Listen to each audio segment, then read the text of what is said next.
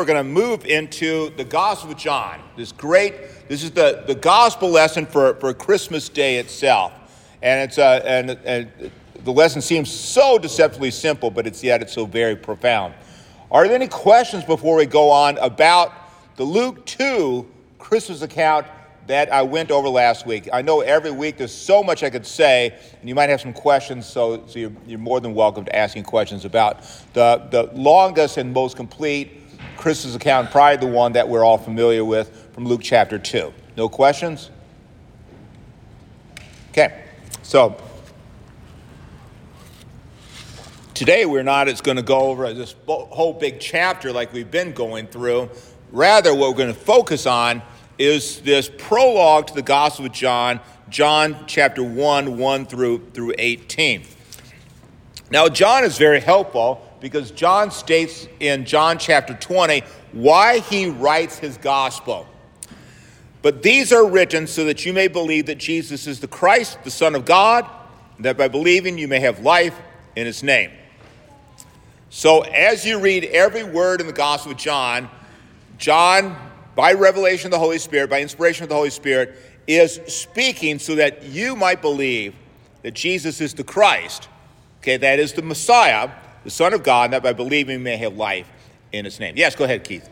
Don't you think you should include verse 30 in that? It seems to flow better as to the reason why. Yeah, there's many other signs written in this book, and so there's so many other things that John, especially, if you look at it, if you think about the ministry of Jesus, and by the way, the Gospel of John is the gospel where we get a 3-year ministry of Jesus. If you didn't have the Gospel of John, you could conceivably fit all the events of Matthew, Mark, or Luke, whichever synoptic gospel you took, fit them within one calendar year. Okay, but John is the one, because you have multiple Passovers, we know it's a 3-year ministry of Jesus. And over 3 years, how much could you record? A lot, yeah. I mean, have you ever been go to the history section of a major library and see how many books are written about World War II? Oh my gosh. And there's so many events. The American Revolution. I mean, you could write, all these things. Or like David McCullough wrote this big, massive volume. It's a fascinating book called 1776. Just on that 1 year in the American Revolution. And so he could write a lot. And so John could have talked about, what they cook for breakfast. How tall is Jesus? All these things. We don't know hardly anything about Jesus, day to day. But John especially, and John records vignettes of Jesus. That's one of the uniqueness. And so it's of Jesus mainly with individuals. And so it's a whole other thing about the Gospel of John. But all that he writes so that we might believe that Jesus is the Christ, and as Messiah, the Son of God, that by believing might have life in his name. So John has this introduction, this prologue, and it's more than I'm going to read my paragraph that I spent some time trying to write for you. So I'll just read it word for word. John's prologue is more than an introduction; it's the foundation for the Gospel of John. Gives insight into the entire gospel. The prologue sets the cosmic stage upon which Jesus performs his ministry. More than the backdrop of the Roman Empire, a seemingly large stage, the Gospel of John places the person and work of Jesus Christ as the center of the whole of creation and the whole of life. It's a grand overture to open up to us the person and work of Jesus Christ. The language seems so simple, but the prologue is actually as deep as you can get theologically. Then when I say it, the tragedy of the modern church is that so many Christians are biblically illiterate. They do not treasure God's word and text like the marvelous prologue of John. Okay, and one thing that occurs to me is this prologue of John is always read on Christmas Day. Let's compare what is the worship attendance now in 2022 on Christmas Day versus Christmas Eve. It's a lot less. So many Christians do not regularly hear one of the key texts in all of Scripture, the prologue to the Gospel of John. It also helps, as I was thinking about this past week, that there are many other texts that are so important for the day-to-day life of the Christian, but Christians are not laying hold of God's Word. And so oftentimes it just slips on by. So let's go into the Gospel of John. And so there's and so I have this broad outline. Okay, it's the first 5 verses, which are poetic, and the word as God and light. And of course, it's also life, but I just try to make it kind of pithy right here. Then 6 to 13, the light proclaimed and received, and the word incarnate as the revealer of God. So those are kind of little titles that I put there. Somebody else could have given you better titles than that. So before we begin, any questions or comments about this prologue? Yes, go ahead, Ina. Yes. I just wanted to mention, when you mentioned we're also biblically illiterate, that we've started this ladies' Bible reading time Tuesdays from 1 to 3 in the afternoon, and it's going to continue in the new year. And so if anybody's interested, please see me. And we just almost finished the Gospel of John, and we're going to read the last 3 chapters this coming Tuesday at 1 o'clock. So just basically reading and becoming familiar. It's not a Bible teaching class. It's a reading. Okay. Tuesday at 1 to 3. Okay, so on your next page, I kind of broke up these first 5 verses so that you could maybe see it a little bit better what's going on in the first 5 verses. John is Jewish, okay? And so if you understand that his first language would have been probably either Aramaic, which is a close cousin of Hebrew, so he probably also would have known Hebrew also, but basically it's Hebrew way of thinking and writing. It's very helpful to do it this way. So in the beginning was the Word, and the Word was with God, and the Word was God. He was in the beginning with God. All things were made through him, and without him was not anything made that was made. In him was life, and the life was the light of men. The light shines in the darkness, and the darkness has not overcome it. Okay, so this is written in it's in Greek, but as the background of Hebrew poetry. And so with Hebrew poetry, you have, it's widely known for parallelism. In other words, you say something, and then your next line either repeats it in a different form, builds upon it, but it's reflected. So this is kind of it's very terse style, but yet, as we see right here, it's a lot of depth. Okay, any questions about this before I begin?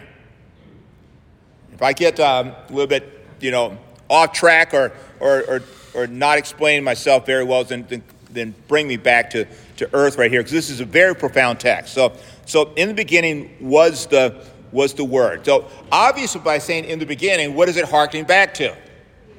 Creation, Genesis chapter 1. Genesis chapter 1. Now that word, I think I do comment, is about beginning, is more, you need to see it as more than temporal, right? It is also the Greek word for foundation, primacy, and so this is, so the very foundation, the primary, and as well as temporal source of everything is the Word. Okay, so what John is doing right here is indicating that there is this necessity for a new creation. The creator of the first is also going to be the creator of the new creation, and it's the Word. Now the Word right here is very important to see this. In Genesis 1:3, you say, and God said, "Let there be light." And so God speaking brings about things. Now, what we're going to have right here is the mystery of the Trinity, because we have the Father and the Son. We know that the Father and the Son are not the same, but yet there's only one God. And so we have this interplay right here of the Son and the Father in this first verse. But why Word? Now, one problem we have with this is that we tend to think in terms of nouns. English oftentimes we have this.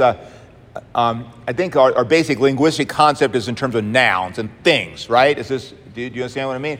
Hebrew is very much the center of the Hebrew language is always on verbs. So nouns are taken from a verb, right? Okay, so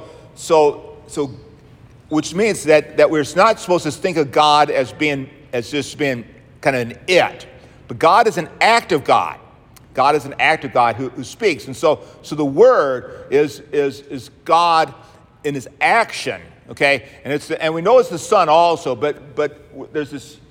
I don't know if I'm explaining it right, but it's not to be seen as like a word on a page, but a word that is spoken. If you look, for example, Hebrews 4:12, the Word of God is living and active, right? Okay. Quite often in the prophets of the Old Testament, you'll see this. The word of the Lord came upon, and then you have the prophet, right? The word of the Lord came. The word of the Lord came. So the word is as active, and so we hear in the beginning was the word. Don't think about something printed on a page that is exactly static. Our Lord cannot be static because He's a creating God and a loving God and a gracious God. He does not exist for the sake of just for the sake of being. Our Lord exists to be good and gracious for you and me. And we're going to see this in the Gospel of John. Go ahead, Keith. This might be a dumb question. There's no dumb questions. Word is referring to Christ before He was made flesh and came down. The Word, because He was always... Yeah. So He spoke the Word. He spoke His saving grace. Yes. Yeah. So he. Saying that right? Yeah. So in Genesis 1, you have this. You got the Spirit hovering over the deep. So if you want to go back and find the Trinity, you look at Genesis 1 through 3. You have, in the beginning, God created the heavens, the earth, and so there's a whole. The amount of ink that's been spilled on that very first sheaf. What does it mean to be in the beginning of Genesis 1:1? But you see God, and so we see the Father, but also we see the Spirit hovering over the face of the deep, and we see God said. And so what John is doing is indicating that there's the Son right there at creation, and apart from Him, nothing's come into being that has come into being, right? And so it's indicating that the deity and the activity of the Son, but also in these verses, the relation of the Son to the Father. And so what I did in my parentheses right here is indicate that, and the Word was with God, and I'll talk about that in a second, and God was the Word. And so if you look in the Greek, in your English Bible, and it says, and the Word was God. It's actually, the Greek was, God was the Word. Okay, and maybe you're aware of this or not, but if you ever talk to Jehovah's Witnesses, they'll say that there's no definite article right here. Precisely, it's called a predicate nominative, and you would not expect it. So in Greek, it's called Colwell, Colwell, Colwell's rule. And so you would have no article right here. In fact, if you did, then you would have a confusion of the Son with the Father, right?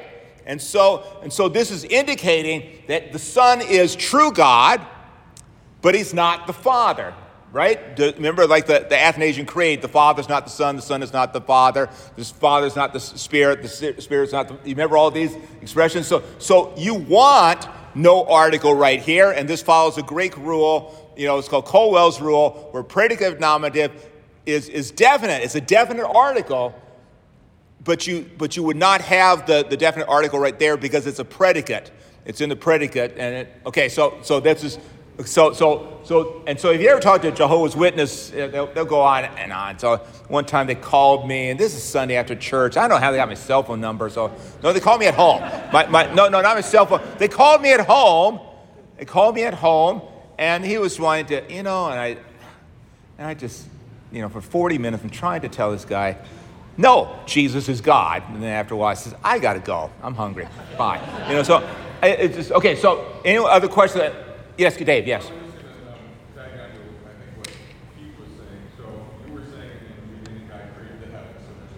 Yeah. Yeah. And then, like you said, the very next statement, God said, "Let there be light." Yeah. Jesus is the light of the world, right? So. Right. That's Now. Yeah.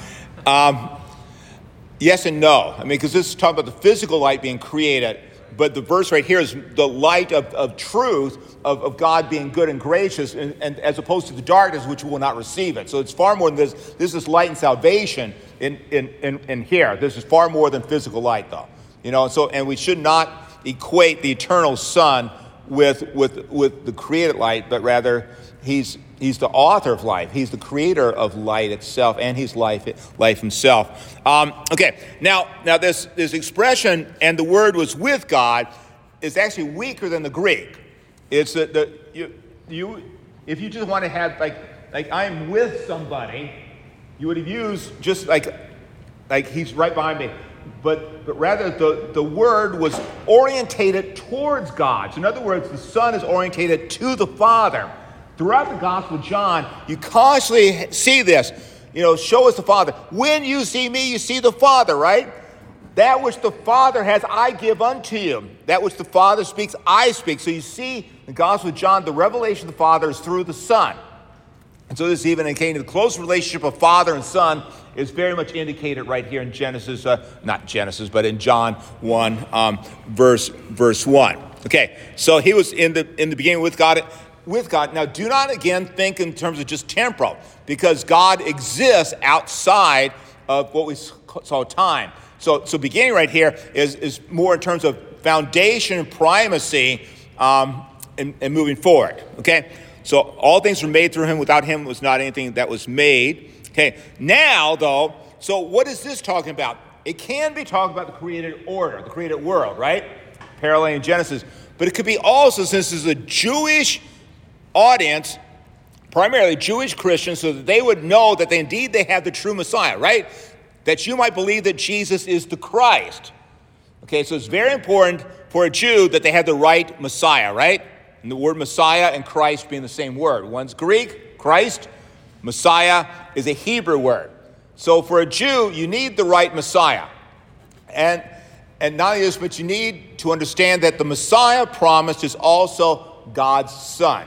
And so this is very important to have both these things. So John's gospel would be orientated towards Jews. And so you could also read this in terms of all of God's covenant history with his people happened through him. In other words, his whole plan leading up to now happens because of the Word and the action of the Word, and it's always the Word right there. Hence you have, for example, now this is a different story, it's not directly alluded to in this opening, but when Abraham has 3 visitors, what does he address? God, right? We believe this pre-existent Christ. Shadrach, Meshach, and Abednego, when the king looks, what is he seeing? He sees 4, right? He sees 4. And who is this? This is, again, the pre-existent, the pre-incarnational Christ right there. Okay, so to see Christ throughout the whole of the Old Testament is so absolutely essential. To read Christ into this. Okay, so in him was life, and the life was the light of man. The light shines in the darkness has not overcome it. So we also remember not only Genesis 1, but also Isaiah chapter 9. We hear Isaiah chapter 9 at Christmas, right? In Isaiah chapter 9, you hear these words. Okay, the people who walked in darkness have seen a great light. Those who dwelt in a land of deep darkness, on them has light shined. Right? And so the darkness is also opposed to God. And so we'll see that a little bit later on also. Now one thing to bear in mind also, as you hear about in the beginning, was the Word. Why does John choose this word? Obviously it's because of Genesis 1:3, but also it reflects the Word of God, which is powerful. And if you're Hebrew, you're a Jew, you think in terms of what? Torah, right? God's revelation of himself given to his people. Okay, quite often your English Bibles translates it for Torah as what? Law, right? You think in terms of law versus gospel. No. Torah is all of God's revelation of himself primarily given to Moses, those first 5 books, which also includes promise, right? And also God's action. So Torah is God's revelation of himself. And the best revelation of God, of course, is the Son who, as we know, is in the flesh, saving us from our sins. Does this make sense to you? And so for example, think about this. Psalm 119. What? Thy word is a lamp unto my feet and a light to my path. And I think this is very much reflected in this passage right here. Okay, this is Hebrew poetry. Now we're going to switch to Hebrew prose. Are there any more questions about the first 5 verses? I probably could go the rest of the session. There's a lot here. Yes, go ahead. Is the very third paragraph at the end, it says indicating the Son constantly turns to the Son. Does that mean the Son turns to the Father? Yes. You have to remember whoever edits this just doesn't. Whoever the editor of this is just didn't do the. He doesn't do his job very well. It's me. Thank you very much. So, okay, his questions. Look at this. So under it says with God. I have my little parentheses. The Greek is more. The word was towards God, indicating the Son, constant turning to the Son. No, it should be to the Father. To the Father. Whoever types this up, just fire the guy. So. No, please don't. So, okay, so it's well, yeah, but they're not the same. They're distinct persons within the Holy Trinity, okay? And so this is by the way, this is a marvelous text about the Trinity right here, the relationship of Father and the Son, and obviously we're in the very depths of the relationship of the Father to the Son right here, and it's a marvelous text. So now it's kind of interesting because the text now switches in 6 to 13 to a prose style. And so this is indicating not an absolute inferiority of the next text, but just indicating how that this true existence of the Father and the Son, and that then the Son, the Creator, and He is the light and the life, is so preeminent. This is the beginning. So it's an elevated plane that we're starting on. Now we're going to talk about what happens within our era right now when you get to verse 6. There's a man sent from God whose name was John. He came as a witness to bear witness about the light, that all might believe through him. He was not the light, but came to bear witness about the light. The true light, which enlightens everyone, was come into the world. He was in the world was made through him, yet the world did not know him. He came to his own, and his own people did not receive him. But to all who did receive him, who believed in his name, he gave the right to become children of God, who were born not of blood, nor the will of the flesh, nor the will of man, but of God. Okay, so any questions or comments, something that stands out that you have a question about what's going on right here? Okay, so obviously now we're introducing the person and the work of John the Baptist, but seeing it on this higher cosmic scale.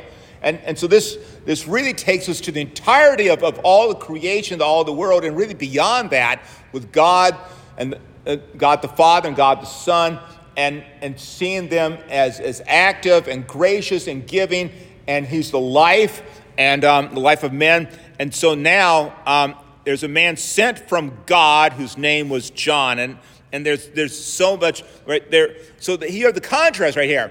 Remember what we've been talking about, verses 1 through 5. God, right? Now there's a man sent, anthropos right here, who's sent. And the word sent right here is very much in the line of the Old Testament prophets. But then further on, later on, Jesus was sent out. And it's kind of interesting. The 12 disciples become the 12 what? Apostles. The apostles are those who were sent out. And then to them we add the apostle Paul. In today's epistle lesson, you have Paul claiming his authority as an apostle, one who is sent out but commissioned to be sent out. And so if you notice right here, John is sent out from God. So the Father is sending John to bear witness about the light, and we know that that's the Son, that all might believe through him. So already right here, you've assumed the incarnation right here. Because you cannot think about Jesus being the light of the world without him being incarnate to save the world. This is not some fuzzy, and by the way, you'll hear, this is not some fuzzy philosophical speculation right here about light and stuff like this, like New Age stuff, right? I mean, you see this text, and some people have tried to put this in the context of Greek philosophy, and it fails utterly. This is very much a Hebrew thought right here. John is thoroughly steeped in the section in the Old Testament. And this is not based on Greek, Platonism or anything like this. It's very much set from the Old Testament, God's promises, God being active, and hence, for example, that passage I just read to you from Isaiah chapter 9 as well as Genesis chapter 1. Okay, so notice, why does John witness? That all might believe through him. So again, going back to the purpose of the Gospel of John, John's witness that all might believe. So John came proclaiming, and we hear this especially in the other Gospels, and he preaches repentance, and he also has a baptism for what? Repentance, forgiveness of sins. Okay, now that terminology is not directly in the Gospel of John, but we know John's ministry is this, so they would believe in the Christ, the one who's coming after him.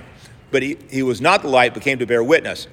The true light, of course, this is Christ, the Christ incarnate, which enlightens everyone who was coming into the world. He was in the world, and the world was made through him, yet the world did not know him. So in the Gospel of John, typically, world carries connotations of opposition. So the world is God's creation. However, how does the world now react to the Creator? It opposes God, right? And we see this. And so hence you get to John 3:16. For God so loved the world that he gave his only Son. And so world is in opposition to the Creator himself. And so this illustrates how deep sin is. That you're opposing your own Creator. This is how nonsensical sin is, and I'm chief of sinners. Thank you, Lord, for saving me. Yes, John, go ahead. Question.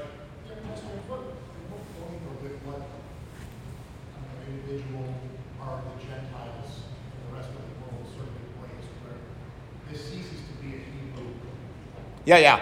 I think already right here because he comes that all might believe through him. Okay, so this word we already and then later on in John chapter 1, John 1:21, behold the Lamb of God who takes away the sin of the world. And so we already have, and I think by John places this on a cosmic scale, we already indicate that this word is for the entire world. Yes, this is a Hebrew Messiah, true, but he's always the Messiah, the true Christ, for all people, so that all might believe in him. So the apostles at that stage are making it very clear in everything they do. We're speaking to everyone in the world. Yeah. This is not a Hebrew. Right, exactly. And this is why, for example, the most Jewish of the Gospels would be, say, the Gospel of Matthew. And Matthew, what is Christ's words, the ascended Christ's words, in Matthew 28:16 is one, make disciples of all nations. The word right there is ethne, is all ethnicities, because the concept of nation really is kind of a foreign. Our concept of borders, a set government, some of this, the Bible doesn't know that at all. I mean, we should never think that way. All nations be all ethne, all peoples, So every little tribe needs to be made disciples. How? By baptism and teaching them to hold and to treasure all that I've given you. And so that's the most. And of course, Matthew is the one that has the Magi coming to worship Jesus. So this most Jewish of Gospels, you have Magi coming to worship him in Matthew chapter 2. Okay, and so I do want to get to the Word become flesh, right? So I do want to. Let's just go to the bottom of this page, and so you see this, and so this whole prologue, the guy, a scholar named, other people have looked at this, but I'm following a scholar named Alan Culpepper. And so he looks at chiasm, and so chiasm and is this tool, and especially in ancient liturgy. So you say A, B, C, D. Then you come back to C, back to B, back to A. So that way the focus, the key line is D. Does this make sense to you? And so you kind of repeat back and forth, and so you can see this, because you see John at the beginning, and then you see John towards the end of the section, and so like this. So Culpeper, I think, has made it's very helpful to see that in the center then is he gave them the authority. Notice I use that word because it's probably a better word than the right to become children of God. We see that word right has been kind of ripped from all sorts of meaning in our Western culture, because everyone talks about my rights, my rights, my rights.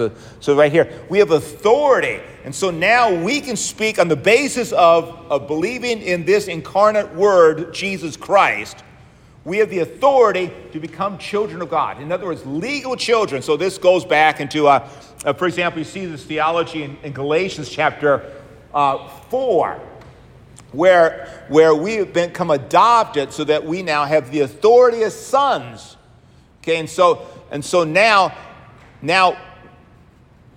to those who believe, we have the authority to become children of God. And so this is the privileged position that we now have, and of course it's in our baptism. In this John chapter 3, you must be born of water and the Spirit. And so this is so treasured. And if you take nothing from this, that you have now the authority given to you by the Lord himself, by God, the creator of all things, that you can now claim a place as a child of God. And you have that right, you have that authority. And it's just not something ephemeral. Does this make sense? And so this is so beautiful. Yes, go ahead, Ina. When I think of that word, I have the right and authority to be God's child. So I have the right and authority to be just like Jesus, to be gentle and to humble and to serve, but with dignity and with authority, not, like a doormat. I have the right to be like him. Yeah. And we also, and you see this quite often. I mean, I love it. Luther's sermons and Luther's writings that he comes to God in prayer, and because he has his right to speak to God, he's sometimes very forceful in his prayers. I now come to you because you have said this to me, that I am your child. So therefore, Heavenly Father, you must listen to me. And then it goes on. So you have that right, that authority given to you as God's child. Okay, so let's maybe I should go talk about the word becoming flesh. How's that sound? Okay. John 1:14-18. And again, this is more like Hebrew poetry right here. And the word became flesh and dwelt among us, and we have seen his glory. Glory is the only Son from the Father, full of grace and truth. John bore witness about him and cried out, This was he of whom I said, he who comes after me ranks before me, because he was before me. From his fullness we have all received grace upon grace. For the law was given through Moses, grace and truth came through Jesus Christ. No one has ever seen God, the only God who's at the Father's side. He has made him known. What a verse. But John 1:14, the word became flesh and dwelt among us, and we have seen his glory, of the only Son from the Father, full of grace and truth. So you see what's going on here is that the word became flesh and then dwelt among us. And now you take the us, and we have seen his glory. Then you take glory, and then glory is the only Son of the Father, full of grace and truth. So you've got this stair-step parallelism. Do you see that right there? And this is kind of one aspect you can see in Hebrew poetry. So God takes upon himself, so God the Son, the Word, takes upon himself human nature without giving up his deity. Okay, so this is extremely important. He does not empty himself so that he's no longer divine. So for example, Jesus speaks by his own authority. And so uniquely in the Gospel of John, Jesus in the Gospel of John speaks about raising himself from the dead. I know of no other reference in the other Gospels, and I could be wrong, but it seems to me in the other Gospels and in Paul's writings, I know, for example, in Paul's writing, Paul never says Jesus raises himself from the dead. It's always the Father raises Jesus from the dead in Paul's epistles. John, Jesus says, I'll take it up again. Destroy this temple, and in 3 days, what? I will raise it up again. So in the Gospel of John, Jesus is fully God, and he does things as God. Because only God can give life again, and so he will willingly, and you read the crucifixion account, Jesus is in complete control of his own crucifixion. It's utterly amazing when you read the gospel account of John, and John, it just blows your mind, the crucifixion, and then he comes to life again as he promises, right? So he is true God and true man. Okay, and so he becomes flesh in order to be the sacrifice for sin, because flesh must be offered upon the altar of God, right? Okay, so without him being in the flesh, he cannot be priest and sacrifice. Okay, so dwelt among us is tented. So he tented among us, and this now leads us to going back to the book of Exodus and the giving of God's Torah to his people, and that they lived in tents, and then the building of the tabernacle. So where was God's presence? He was in the tabernacle, right? So when Moses builds the tabernacle, the glory of the Lord fills the tabernacle. So now the glory of the Lord is filling the incarnate one. Okay, now, word about glory. Okay, in the Gospel of John does not have the transfiguration. In the Gospel of John, when Jesus says, glorify thou me, okay, he's speaking about the cross. The glory of Christ in the Gospel of John is the cross. Now is the hour for the Son to be glorified. This is as he's going to go to Gethsemane, right? The great high priestly prayer of John 17:1. So the glory of God is the ultimate sacrifice for sins of Christ on the cross. This is the glory of Christ in the Gospel of John. Okay, so by the way, John the Baptist is always proclaiming the incarnate one, true God and true man, who's greater than him. Okay, the fullness, I just had to do this for you guys. I just went to Colossians chapter 1. He is the image of the invisible God, the firstborn of all creation. For by him all things were created in heaven and on earth, visible and invisible, whether thrones or dominions or rulers or authorities. All things were created through him and for him. And he's before all things, and in him all things hold together. And he is the head of the body, the church. He is the beginning, the firstborn from the dead, that in everything he might be preeminent. For in him all the fullness of God was pleased to dwell. Okay, and through him to reconcile to himself all things, whether on earth or in heaven, making peace by the blood of his cross. Wow. So I just had to do this because it's the same word for fullness from 119 and in this right here. So now you see the law is, and the word for law right here is noma. So Moses without the promise of the Christ just condemns, right? But now, so Moses is always incomplete without the fullness in Jesus Christ, and so there's that contrast between Sinai and Jesus Christ, and it's taken up, for example, wonderfully in Hebrews chapter 12, 18 through 24. Okay, and so verse 18. Oh man, you got to hold your breath here. No one has ever seen God, so have you, the Father. Now look at the next up. The only God who's at the Father's side, he has made him known. And now you have this word God applied to the Son. And to know the Father is that you have to know that the Son is revealing the Father to you. You cannot, this is why in John 14, I am the what? The way, the truth, and the life. No one can come to the Father except through me. So it's always through the Son, Jesus Christ. And by the way, I omitted it. Verse 17 is the first time in the gospel that you hear these words, Jesus Christ. Right? Okay. And so now, as he introduces, we will now see in the following text, we have 19 and following, the ministry of Jesus Christ, the Word made flesh for you and for me. And this all leads to John 20:31, that all these things are written, that you might believe that Jesus is the Christ, the Son of God, and that by believing you might have what? Life in his name. And so it's this wonderful text right here. Okay. I have a couple of minutes to answer questions or talk more. I mean, so I know this is a... do you feel like this has been like, oh man, this is so much? You feel that way? Yes. But I hope I haven't burned you too much, but rather opened up to you a little bit of this great gospel message that John is introducing, this tremendous prologue. And really, it's one of the key passages in all of Scripture. But it builds upon the Old Testament. You cannot understand this without understanding the Old Testament. Go ahead, Keith. Yes. So, I'm sorry, 6, 7, and 8, there's a lot going on in there, and I'm really confused. Yeah.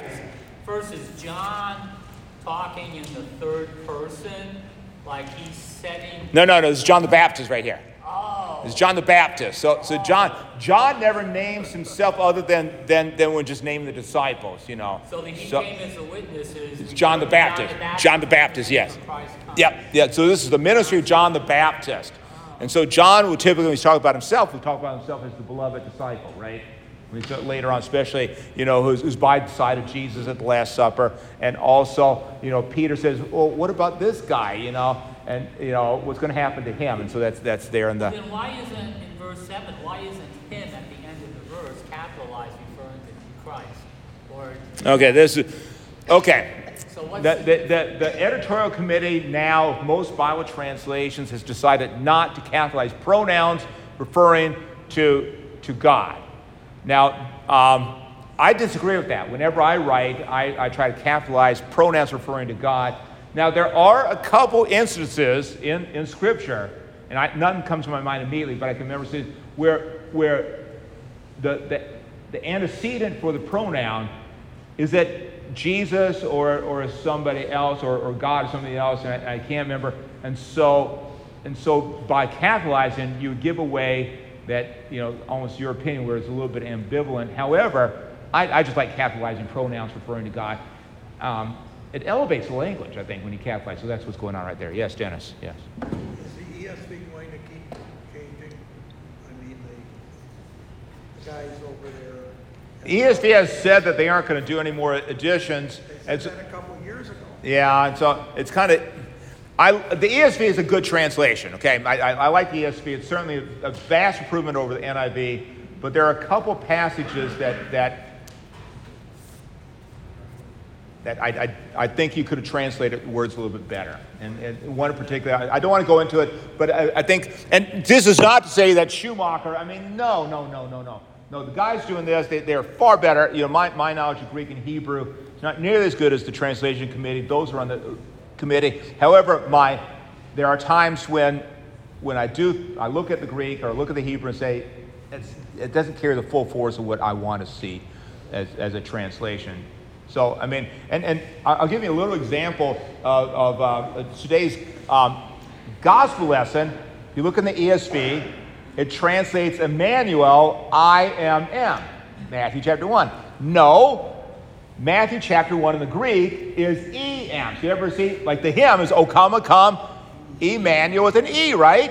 Where is that from? That's from Matthew chapter 1. Isaiah chapter 7 is Emmanuel with an I.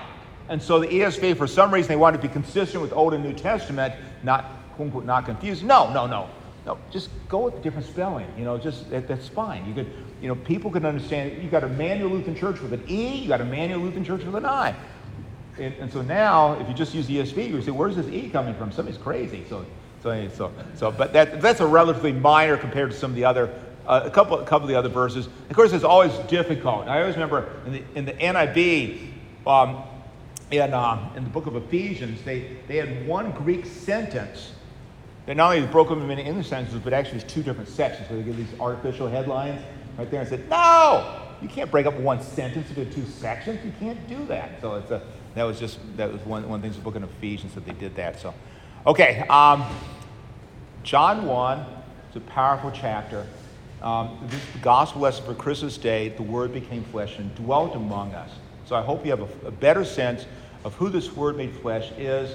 No Bible class next week. On January 1st, I'll continue. Originally it was Pastor Barnes supposed to teach, but now one of the local pastors is is wanting a little vacation time, so Pastor Bartons will be preaching. Jamie, do you remember where he's preaching at? Somewhere over there. So somewhere east of us, the countryside or something like that. So I will be teaching on the 1st, and I'll tell you something about Jesus. How's that sound? Okay. God bless your day. Thank you.